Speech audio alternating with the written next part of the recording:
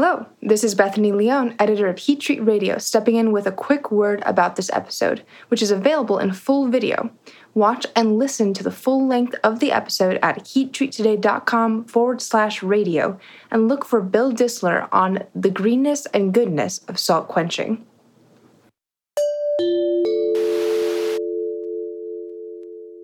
Support for today's Heat Treat Radio episode is provided by Nel Hydrogen ebook, Hydrogen Generation and its Benefits for Heat Treaters. Get this Heat Treat Today resource for free at www.heattreattoday.com/ebook. Welcome to Heat Treat Radio. Doug Glenn, publisher of Heat Treat Today, and today's guest, Bill Distler, president of AFC Holcroft, are exploring salt quenching. Why is there a growing interest? Is it better than oil, water, or gas? What are the costs? And how is it green? Let's jump in. First time, welcome to Heat Treat Radio. Thank you very much, Doug. Yeah, that's good to have you. It's about time. It's been a little while. Sorry. That's good. Bill, as I mentioned, I'm pretty sure it's your first time on Heat Treat Radio, but it is. You've written several articles for us, all of which have been very well received. So we appreciate that. But if you don't mind, give our listeners just a brief introduction to yourself and your history in the heat treat industry. Sure. I started out in heat treat actually back in 1987. And so I've been in the industry for quite a while. I came out of college with an electrical engineering and math computer science degree, and ended up working at Holcroft back then. And after a short period of time as an electrical engineer, I ended up over in China helping debug some systems, control systems, which my 6-week stint turned into 2 years. So it kind of gave me a jump start with some appreciation hands-on with furnaces and building furnaces, pushers, continuous, and batch and rotaries.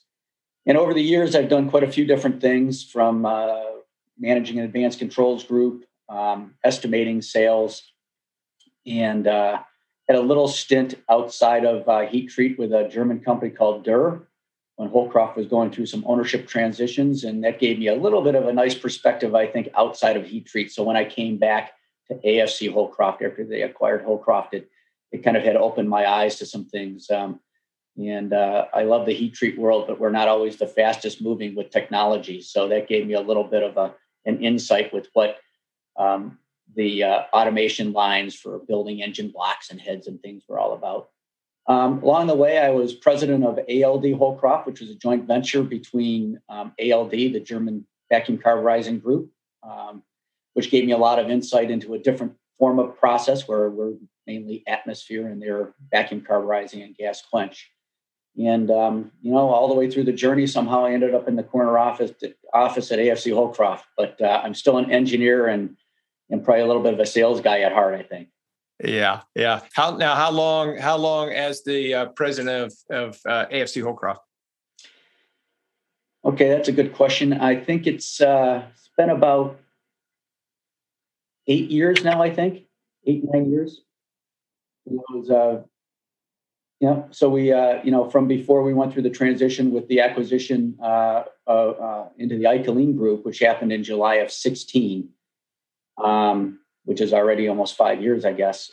So in several years before that. Yeah. Good. And out of Wixom, Michigan, for those who don't know. Yes. Detroit area, which is great. We have plenty of global entities and partners, but home base for engineering team and myself is Wixom, Michigan. Yeah. Not too far from where Holcroft started in downtown Detroit in 1916. Yeah, exactly. Yep. Very, very good. All right. So let's just jump into our topic today. We're going to talk about quenching. Heat Treat Today has done a lot of different articles on various types of quenching. Most of them have been focusing in on either high pressure gas quenching, oil quenching, maybe some polymer water type quenching.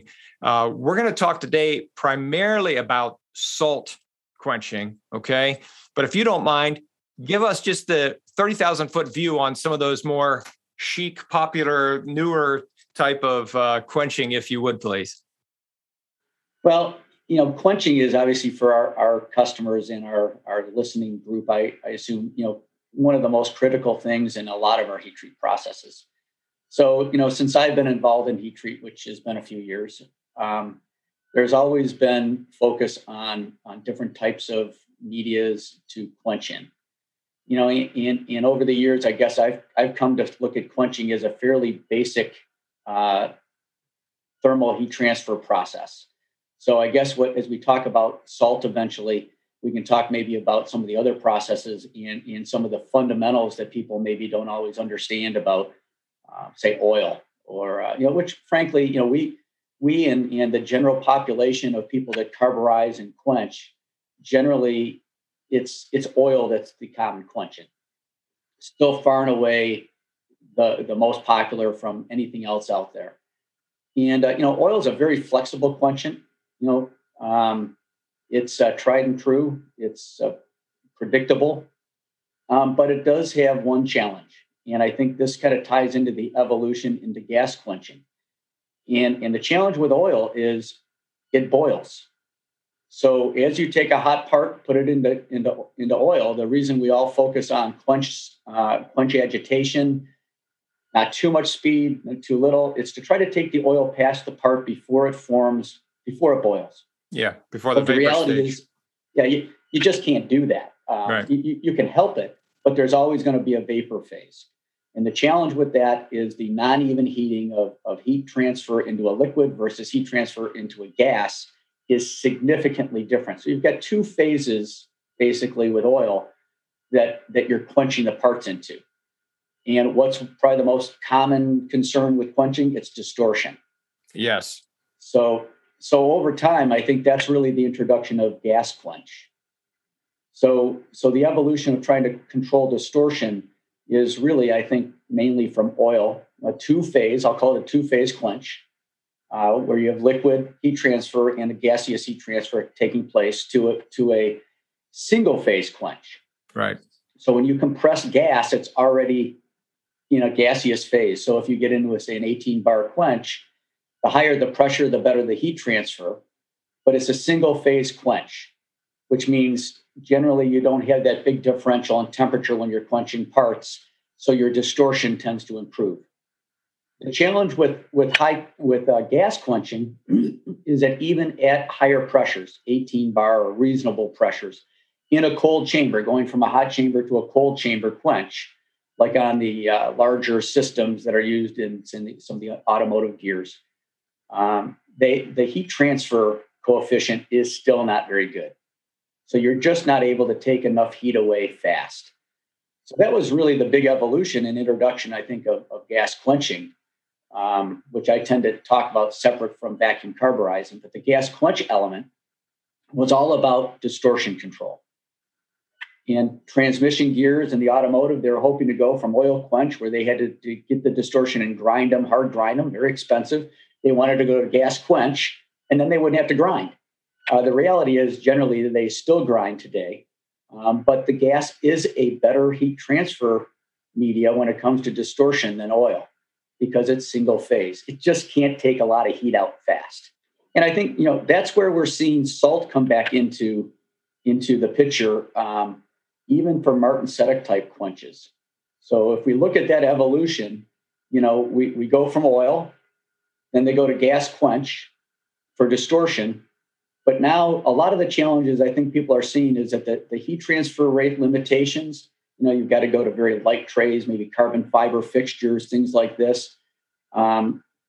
It's got its limitations. And also for certain parts, they could be just too thick to take the heat away quick enough to be successful. The other big thing is it's not cheap. You've got very complex high pressure chambers with 300 horse motors and so on. You're right. Yeah. You're sucking down the electricity. We know that for sure with the high horsepower motors typically. Yeah. And unfortunately they tend to cycle. They have to cycle. So in a big plant, it's one thing having a lot of power consumption, but it's another thing where you have these high speed, these high horsepower motors starting and stopping all the time. Not usually things that our customers like.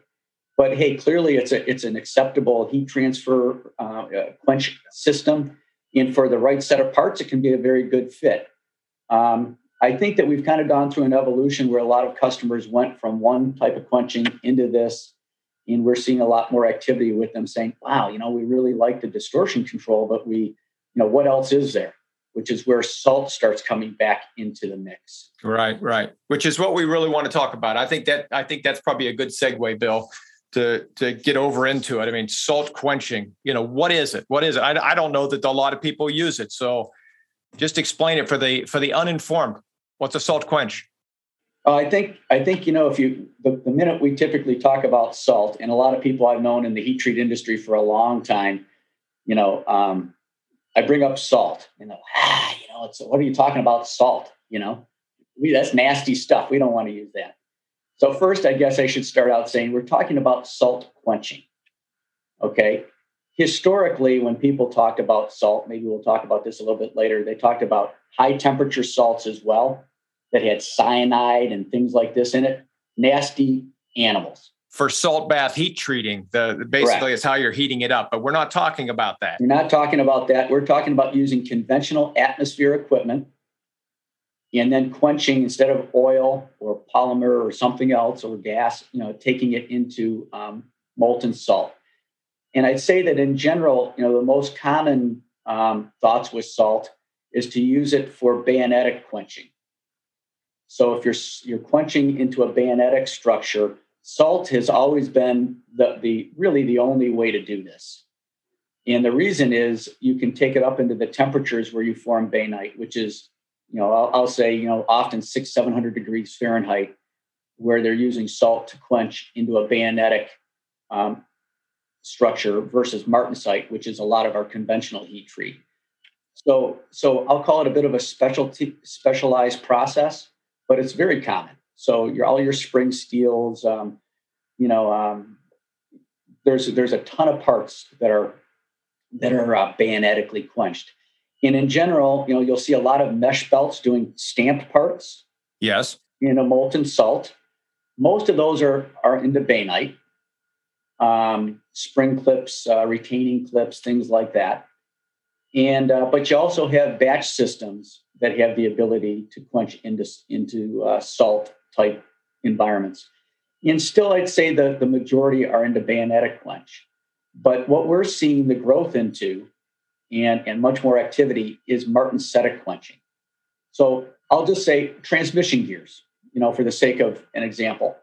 What people might not realize, and I'll be, I guess, appropriate in not naming the company, but one of the big three in the day, American Automotive Company, prior to going to gas quenching, vacuum carburizing, all of their transmission gears were quenched into salt. And salt quenched, okay? Salt quenched.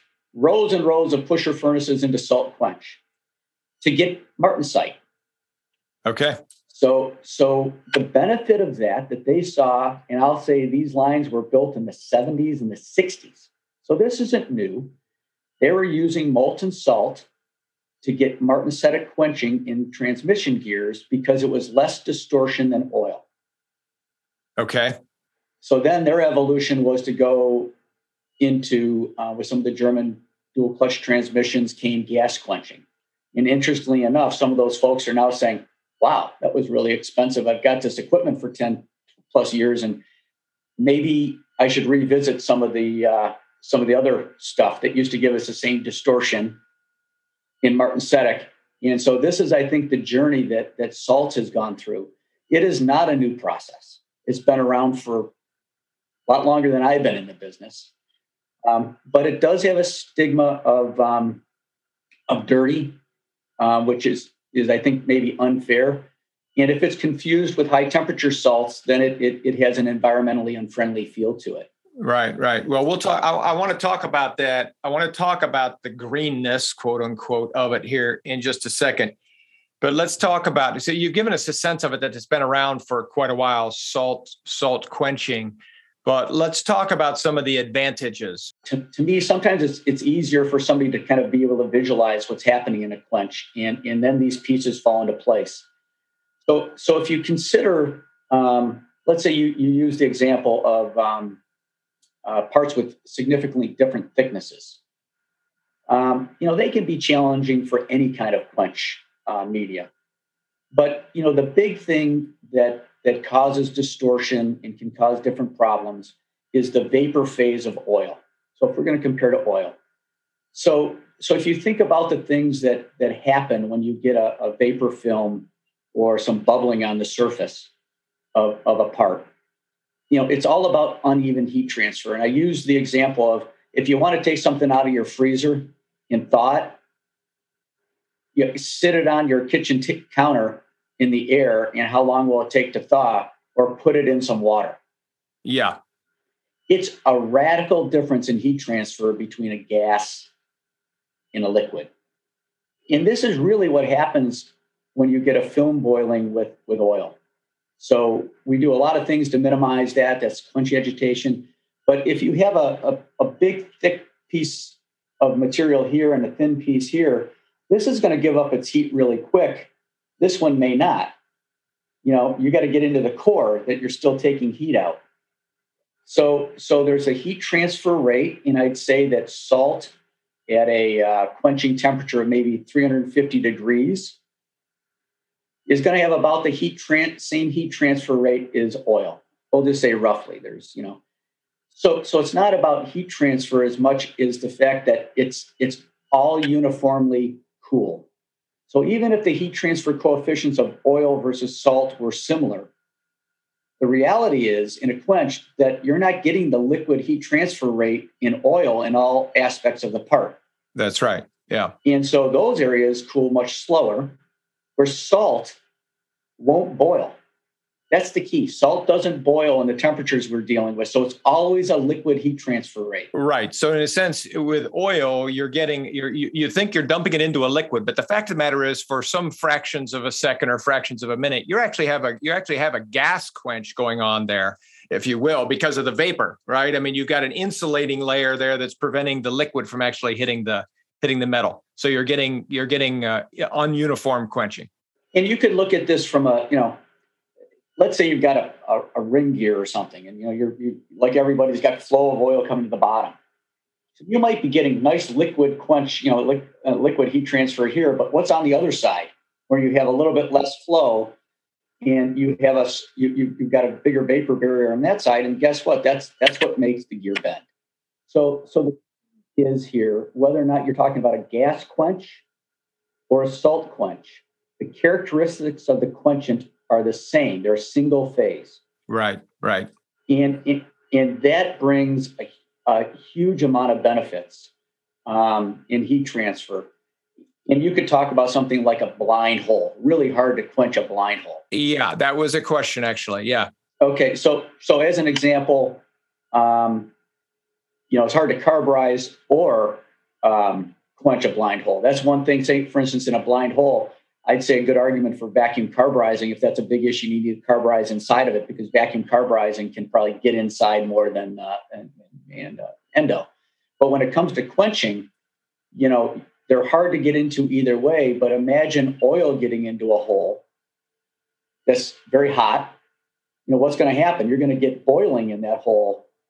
So I'm not saying that salt's going to cure all those problems, but you don't have it boiling trying to get into the hole. You still got to get the fluid in the hole, which is a problem. But you don't have the vapor that's pushing it back out. So in those cases, it's very much a case by case. But I think that just the physics of salt, and if people can visualize what's happening when you're quenching, this is it's not magic. It's just that it's a single phase quench. And that brings a lot of benefits. And it's a single phase quench with much better heat transfer rates than, say, 18 bar nitrogen. So this is where you can use it in places where you can't gas quench a part. You got a thicker part and you just can't get the heat out of it in a gas quench. You may very well be able to get the distortion benefits from salt, but still get the heat transfer rate that you need to quench out the part. One of the things you mentioned, Bill, was with oil, was the reason that you engage in a lot of the stirring of the quench, the agitation and things of that sort, is to help keep that, to hopefully eliminate the vapor stage, keep the oil flowing over the part. So that helps with the distortion. Do you have to do the same thing agitation wise with salt, or do you do the same thing with salt? Do you agitate to quench as well? Yeah, we still want to be moving the salt past the parts. So just like any media. And it's not as much a worry about boiling, but you're still transferring heat into the salt. So you want to take that heat and move it away from the parts. So agitation is the vehicle to do that. And that gives you, because you were talking about uniformity before, the tank uniformity of a salt quench versus an oil quench, it's all about the same. I mean, we can hold uniformity throughout. Okay.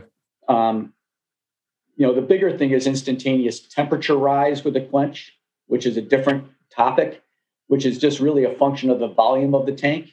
Yeah. But the agitation, I'd say, we still want to move. In most cases, it's not as sensitive. If you're in a mesh belt where you're dropping parts down through a tank, you might not need that agitation. But in a batch or a fixtured continuous load, we definitely would want to still agitate the salt through. Primarily just to keep the cooler salt, if you will, cooler salt coming by, which therefore can increase your heat exchange or heat extraction. Yeah, your heat transfer rate would stay constant because you've got the same temperature salt through it. Yeah. You know what? I got one other quick question though. I just thought of it. What oil quench runs typically at what temperature? What temperature do you keep the oil quench bath, and what temperature do you keep the salt quench? Are they roughly the same? No, they can be significantly different. It depends on lots of things, but I'll say we'll typically see oil running from 120, 150 degrees Fahrenheit up to 350 degrees Fahrenheit. Okay. In fact, we've had customers run over 400 degrees Fahrenheit with special oil, but generally you're up into the flash point of the oil, and it's not really a great idea. And those are all Martensetta quenches. Remember, oil can't get you bainite. It can't go high enough in temperature to get a bayonetic quench. So if you're quenching it to bainite in salt, which is still very common, you're up in the, you're above the Martensite start point for materials, which is, of course, it depends on the alloying of the material. Call it 400 degrees Fahrenheit, rough figure, maybe 350 degrees Fahrenheit. So above those temperatures, salts are very comfortable, and they'll run up to 800 degrees is really no practical limit, but there's no need to go much higher than that for bainite. If you wanted to get into Martensetta quenches, you're going to be down around the 300 degree temperatures. You can't go to lower temperatures with salt. So probably your realistic lower point would be about 300 degrees, which is, I tell anybody looking at it, you really got to look at your parts, your alloy, and everything else to make sure it's still a fit. But in most cases, that can get people what they're looking for. It's not a one size fits all. But, no, right. And that was kind of one of my questions, was just how low can you go? Kind of like limbo here, right? How low can we go with salts? You could hardly go down to maybe 250, but the lower temperature salts don't behave that well. So I'd say probably in the 300 degree range, 350. And that's also probably for a customer that's looking to optimize distortion control. As long as they can get the hardenability at those temperatures of their materials and so on, that's probably the sweet point for trying to minimize distortion. But it's always a balancing act here, because you're still at a temperature that's higher than some of the colder oils. So there could be some parts you simply may still not be a great fit, but that's why we have to look at them on a case by case. Right. Yeah. I mean, and just the thought that jumps to mind is that you don't have a flash point with salt, I assume. Not in the temperatures we're working with. Yeah. We'll be returning to Bill and Doug after a short break to hear about green practices associated with salt quenching. Now, we're all wondering where to quickly learn in-depth knowledge about new heat treat technologies. Some will say heat treat radio. Others will point to industry journals or specific videos on Vimeo or YouTube. But if you want curated information that you can skim or study with accompanying visuals and illustrations to really get across those points, read the free ebook, Hydrogen Generation and Its Benefit for Heat Treaters. This ebook is easy to access, it's free, it's on Heat Treat Today, and it's written by experts at Nel Hydrogen. You can download it anywhere, anytime. It's packed in 18 pages with pros and cons of on-site generation, including cost, sourcing, and furnace types, OSHA EPA compliance, and so much more. Hydrogen Generation and Its Benefit for Heat Treaters is free to download at www.heattreattoday.com/ebook. That's it. Let's get back to the episode. Is salt quenching green? Yeah, and as we said before, I think that the first reaction to the average listener when I say yes is like, that guy doesn't know what he's talking about. We're dealing with sodium nitrate salts. I won't go so far to say it's exactly what your table salt is, but it's not that different. There's no cyanide in it. There's no nasties in it. And depending on where you are, small quantities can probably go down the drain. Some places not. You're not going to dump a bunch down, obviously. But it is not like oil. The other big thing that's very important is that in the current systems, we reclaim close to 99% of the salt. Okay. So as you quench, if you look at an oil quench, you go into an oil quench, you come out, you wash the oil off, and it ends up in a washer, kind of messy, homogenized, and we have skimmers of various types, and then you get this sludge that you have to get rid of. With salt, you'll come out of the quench with some liquid salt on it. You'll go into a washer, but that salt then dissolves back into the water. So generally, there's a multi-phase wash with a wash, rinse, rinse. And then after we get a certain percentage of salt in the wash solution, we thermally evaporate the water off, leaving the salt back where it can be reintroduced into the quench tank. So when you look at it from that standpoint, salt's reclaimed. Oil, the oil, unless you're really getting into high-tech thermal recovery for oil, that just it's a not friendly to get rid of. And the other thing is, you're recycling your salt. You got to load it up once, but you don't have the life expectancy problems typically with salt. You can rejuvenate it. You can mix your balances over time. And oil, yeah, you can recycle oil, do additives, but if somebody's really picky about their heat treat, after a year or two, you better be dumping the oil and starting all over again. And where does that oil go? It's contaminated oil. So from an environmentally friendly standpoint, ironic as it sounds to some people, salt is a very, very green process. We recycle almost all of it. Yeah. On site too. It sounds like when you're recycling or reusing it, you're able to do most of that on site. Whereas a lot of people are sending oils out, right? I mean, they got to oils out, get them tested, all that good stuff. Yeah, that's all on site. So you have a recovery system, whether or not it's a batch or a continuous type operation, you can recover the salt. And so from an environmental standpoint, it's much greener. And so we're trying to let people know that because, there's a lot of movement to environmentally friendly heat treat. Whether or not we start seeing more electric furnaces or not, we'll see. Carbon footprint gets looked at, but quenchant's one of them that this has a bad rap. Yeah. Well, they were talking about, I was watching the other day on one of a little industry thing about the first batch of completely green steel was delivered to a car company and manufactured, or maybe it was a off-road vehicle company, Caterpillar or somebody like that, where they made their first fully green piece of equipment from green steel that came from somebody. So we'll see. But you're right. The point being, green is here. Green is here, and I'd say that's a bit of the benefit, I would say, over oil to gas quench as well. And I think we'll be seeing more. Traditionally, there's all of the people in the furnace manufacturing world will soon be delivering carbon footprint data on our furnace information and so on. A lot of our customers are already looking for that, and it's already here in Europe, but it's coming to the U.S. as well. And it's interesting as we start comparing, our experience with LPC and gas quench. There's also electricity. Now we're tracking to where you're making the electricity. If it's from a coal plant or a natural gas plant, there's still a carbon footprint to it.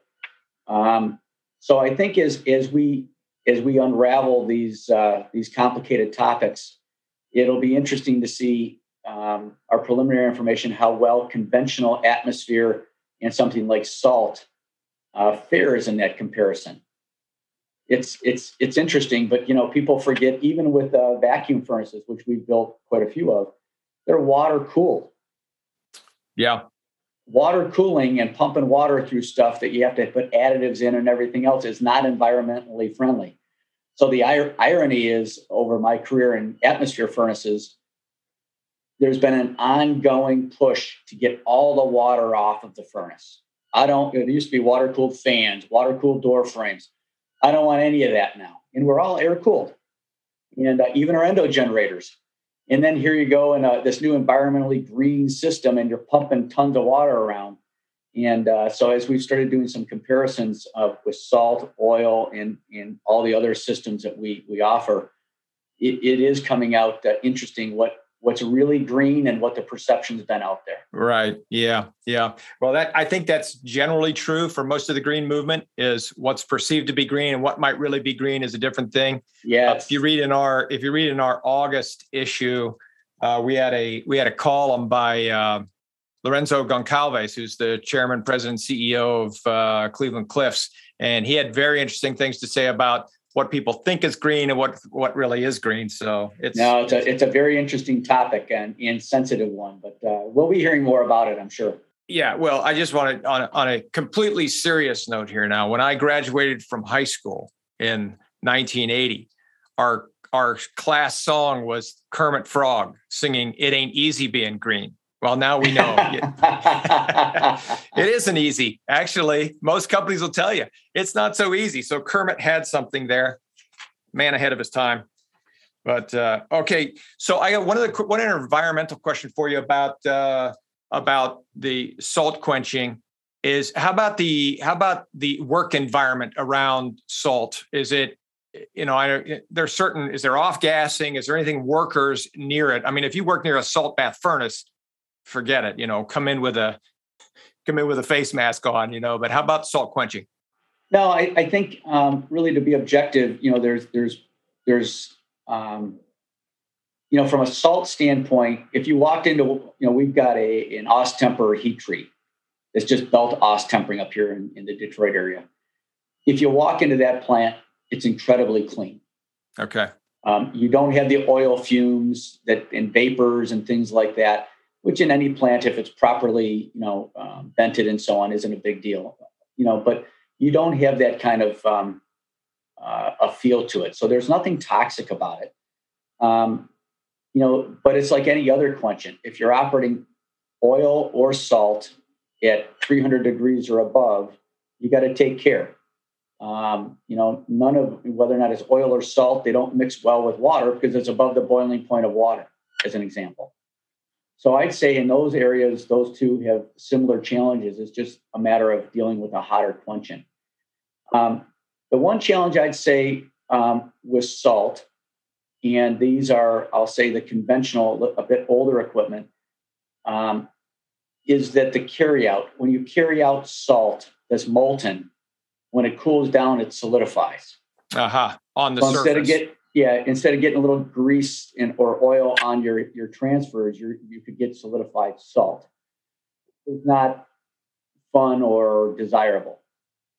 So with salt, if you're in a batch line, for instance, it's more pronounced, and you do have to have some special maintenance procedures to rinse down your transfer car and things like this. As long as you do that, it's very easy to maintain.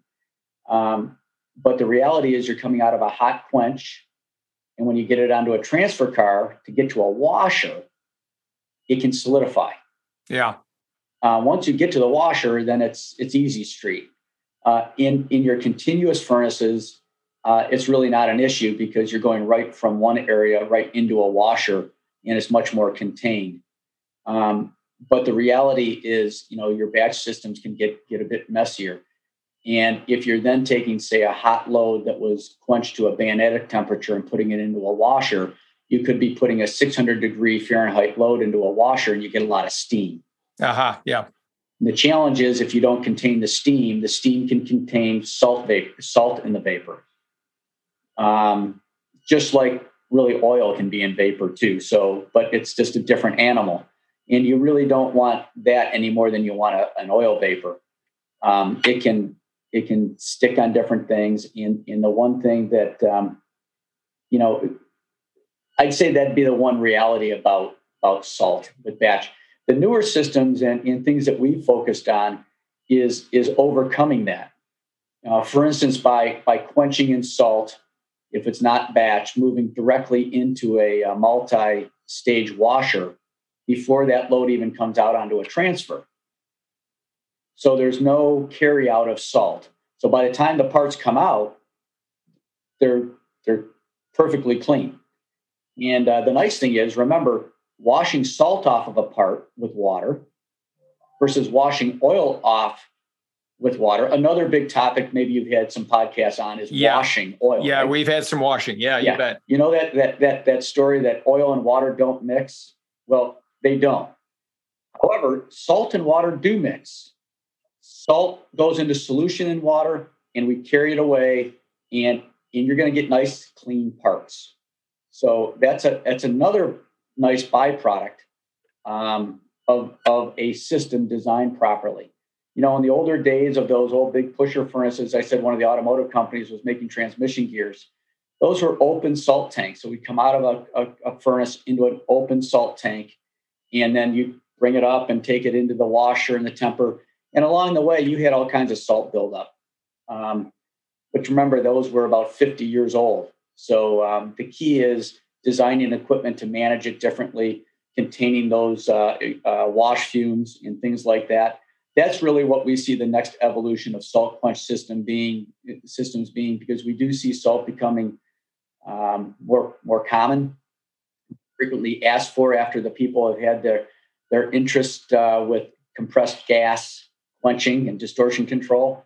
Now that it's coming back, we really need to think about repackaging it to keep it clean in the plant. All right. So, Bill, how about with every quench system, with every system, whatever it is, there's maintenance involved. Any special maintenance requirements on a salt quenching system? Yes, I'd say it's different than a conventional oil quench system, and I would say any quench system that you're looking at has its uniquenesses to maintenance. Salt can be something that needs to be learned a bit if it's new to somebody. We talked a little bit about the risk of salt solidifying and creating a mess that you'd have to rinse it down. So as I said, in a transfer car, in a batch situation, we normally would suggest a parking station where you can rinse that car down very easy. So you do have to look for salt buildup on some of the systems, and not difficult maintenance, but you have to be attentive to it. The one thing that's I'll say a benefit with salt or oil in some cases, when you have carry out, it gets all over your equipment. It's a lubricant. Yeah. So it's messy, it's undesirable, but it's a lubricant until a bunch of other crap gets tied into it, and then it can be an abrasive lubricant. But salt doesn't bring you that benefit. So you have a little bit more housekeeping, a lot of recommendations of how to do that. Also, generally for a quench system, we would recommend a holding tank that you can pump out the tank with. Versus maybe some plants would use a tanker or have a company come in and pump out tanks. The reason for that is if you had maintenance or if you had a different issue, you want to try to keep that salt liquid. So when you're looking at things, if you were running a heat treat where you really wanted to shut it down for extended periods of time and bring it back up and so on, you have to look closely at salt, because salt doesn't, it takes a while to re-liquefy once it solidifies. It's not the kind of thing you turn on and off, like one of the benefits of a gas quench. and turn it on and off. So again, everything, there's no one size fits all. It's got a blend of benefits and some challenges. So it just depends on the operation itself. Is there danger in an salt quench system if power goes out and the salt solidifies? I mean, are you going to ruin your equipment, or is it just, it froze up, now I gotta heat it back up? I'd say the worst case scenario is, again, we would recommend then pumping it into another tank. But if in fact it were to solidify, you just have to take the time to remelt it when you get power back. Okay. It's not like it's not like ice. I assume it doesn't expand. It's not going to blow up or yeah, it's no. Okay. All right. That's good. All right. Let's move into a little practical question about applications. So, I've got it's kind of a two-part question. First, what are some typical applications for salt quenching? And then secondly, are there products and or processes that people are doing that they really ought not to even think about salt quenching? So first, what are the good ones? Secondly, what are the ones we shouldn't think about? Again, I guess I take salt quench applications into two categories. The most common that we talked about earlier are bayonetic quenches, OS tempering and things. We even see it now becoming more common, ductile iron OS tempering, which is a slightly different process, starting with a different material. The benefit of that, and we'll see more and more of it, is it's got a tremendous strength to weight ratio, even better than aluminum, as an example. So it's a great way to lightweight certain things.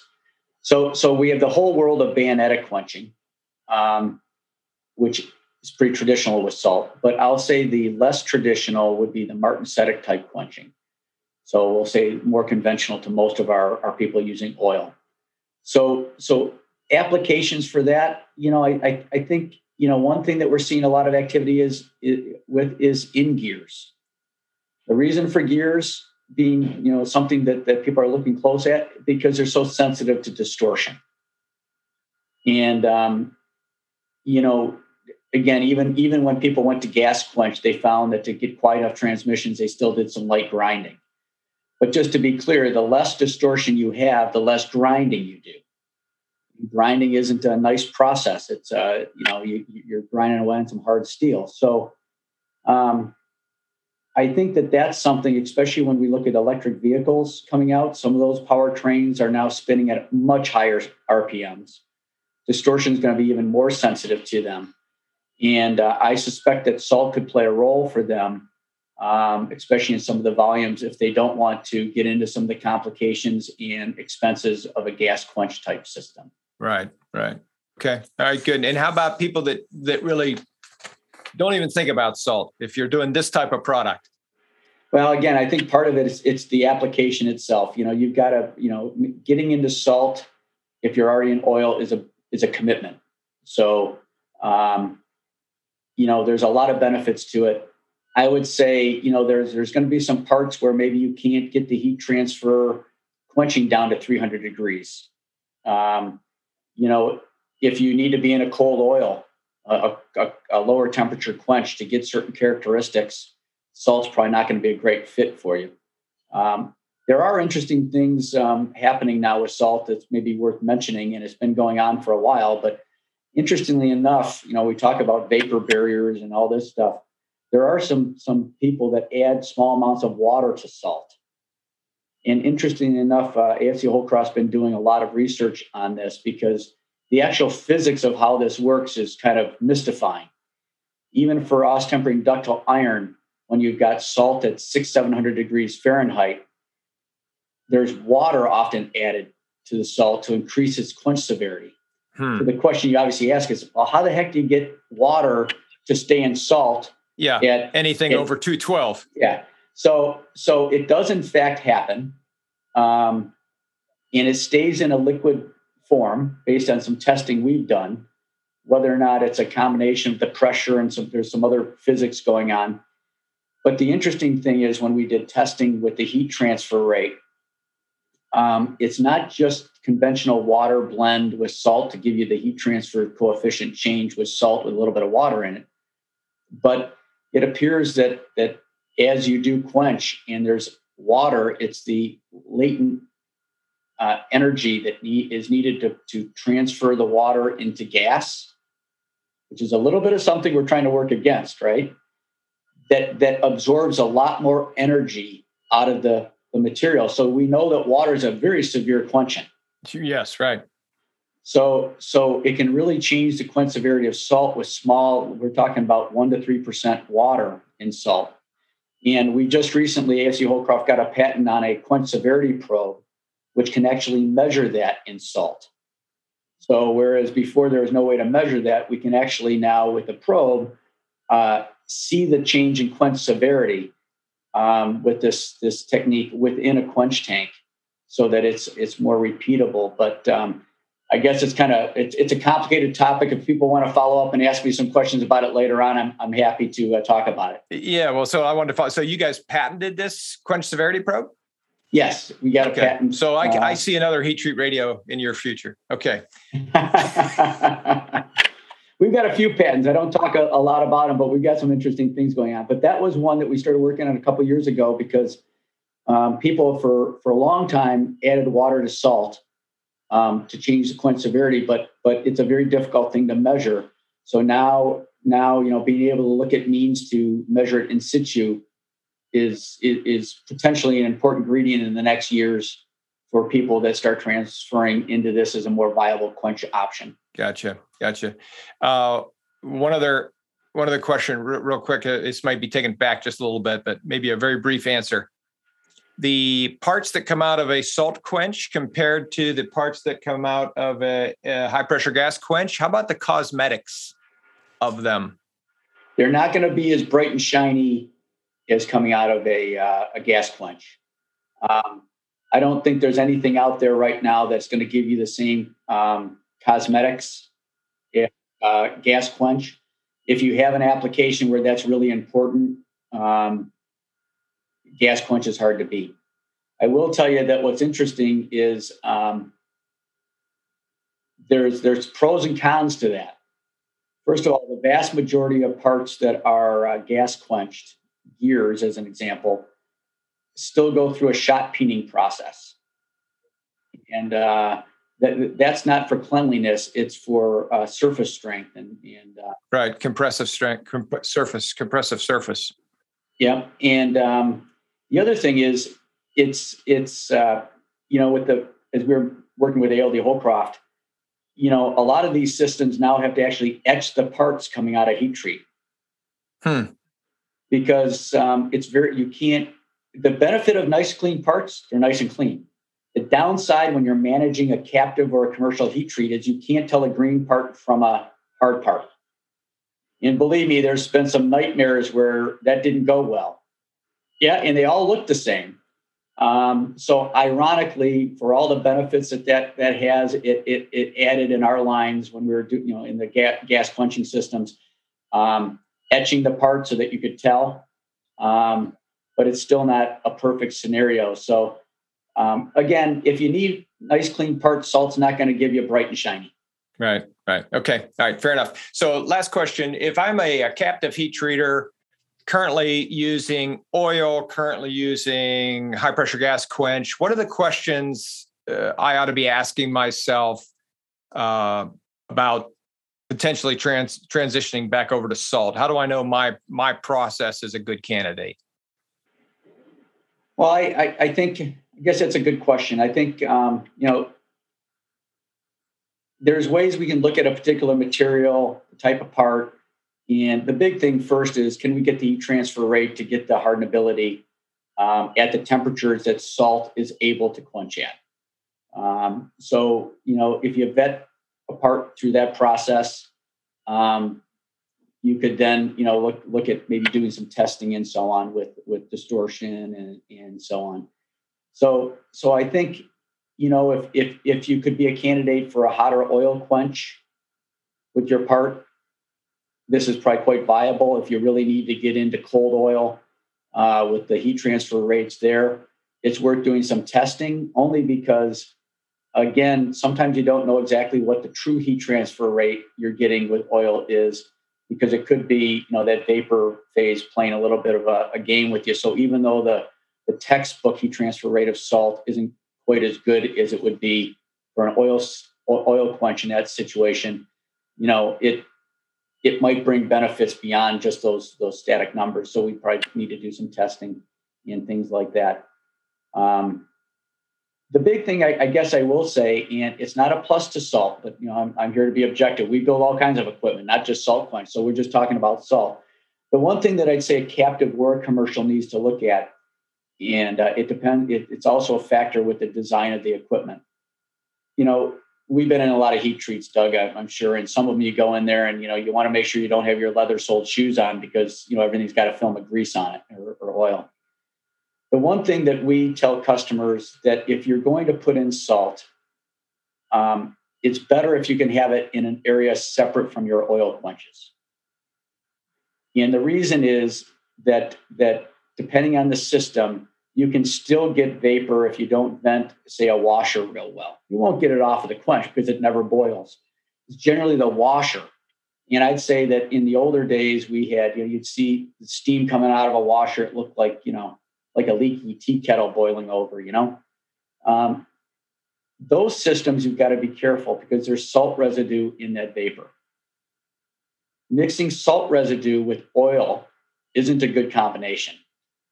And the reason is oil will burn. It's got the carbon in it. Salt is an oxidizer. So you really don't want those two mixed because it can burn more aggressively and be, create more of a danger. So I would say in a real, one of the hurdles to people looking at salt is that it's not easy to just put in any old heat treat. If you got a big oil quench line, old heat treat, sticking a salt line right next to it, we probably wouldn't advocate that. No, it's such a good idea. Just, I'll say the newer equipment we're coming out with, we've got a new product that's been developed to kind of address that specifically to contain any salt vapor. But the risk that people should look at is mixing salt and oil.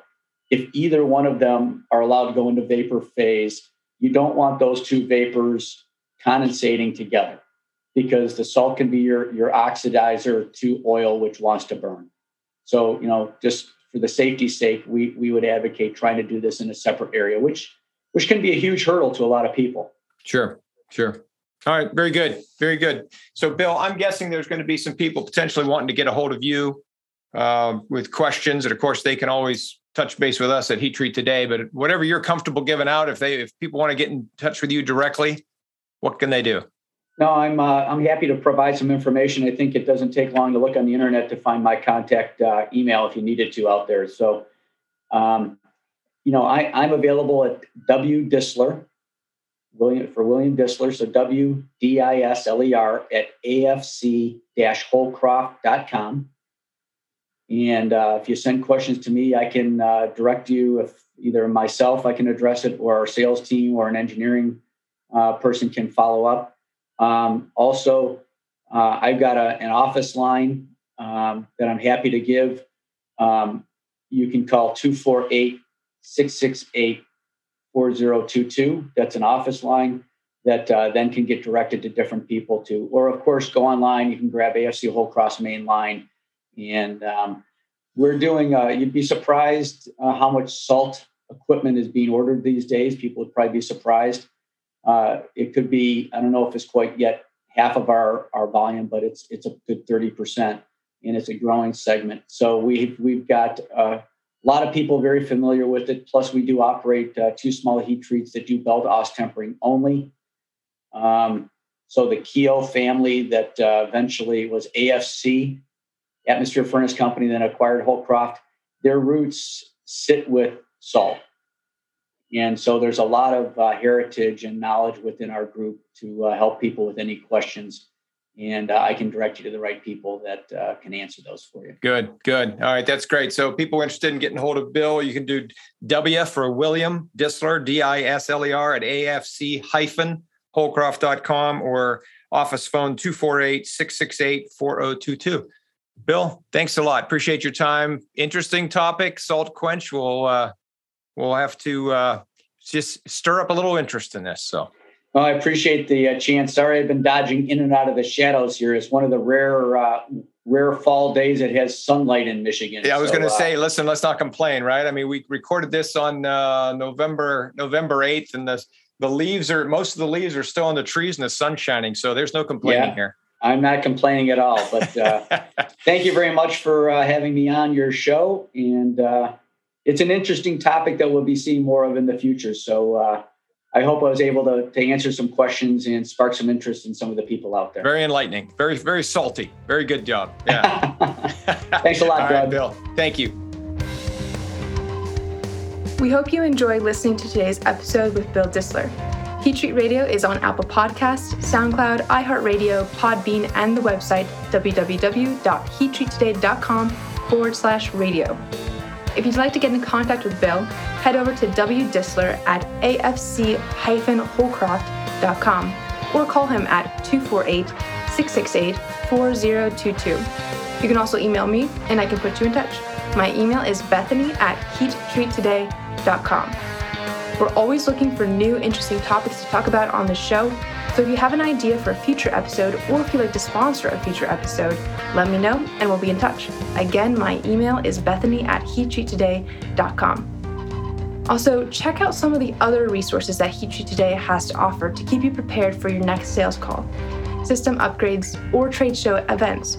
Aside from the podcast, heattreattoday.com has technical articles, video content, a consultants page, and a resource calendar, all targeted to serve heat treaters. Check out any of these periodically as we continue to update the website daily. Heat Treat Radio would like to thank the Nel Hydrogen ebook, Hydrogen Generation and Its Benefits for Heat Treaters, for sponsoring this episode. Learn about the pros, cons, costs, and more at www.heattreattoday.com/ebook. This and every other episode of Heat Treat Radio is the sole property of Heat Treat Today and may not be reproduced in part or in whole without advance written permission from Heat Treat Today. Our outstanding audio and visual producer, Jonathan Lloyd, created and mixed most of the music that you heard today. Check out his professional work at www.jonathanlloydmusic.com. Thank you, Jonathan. And I'm Bethany Leon. Thank you for listening.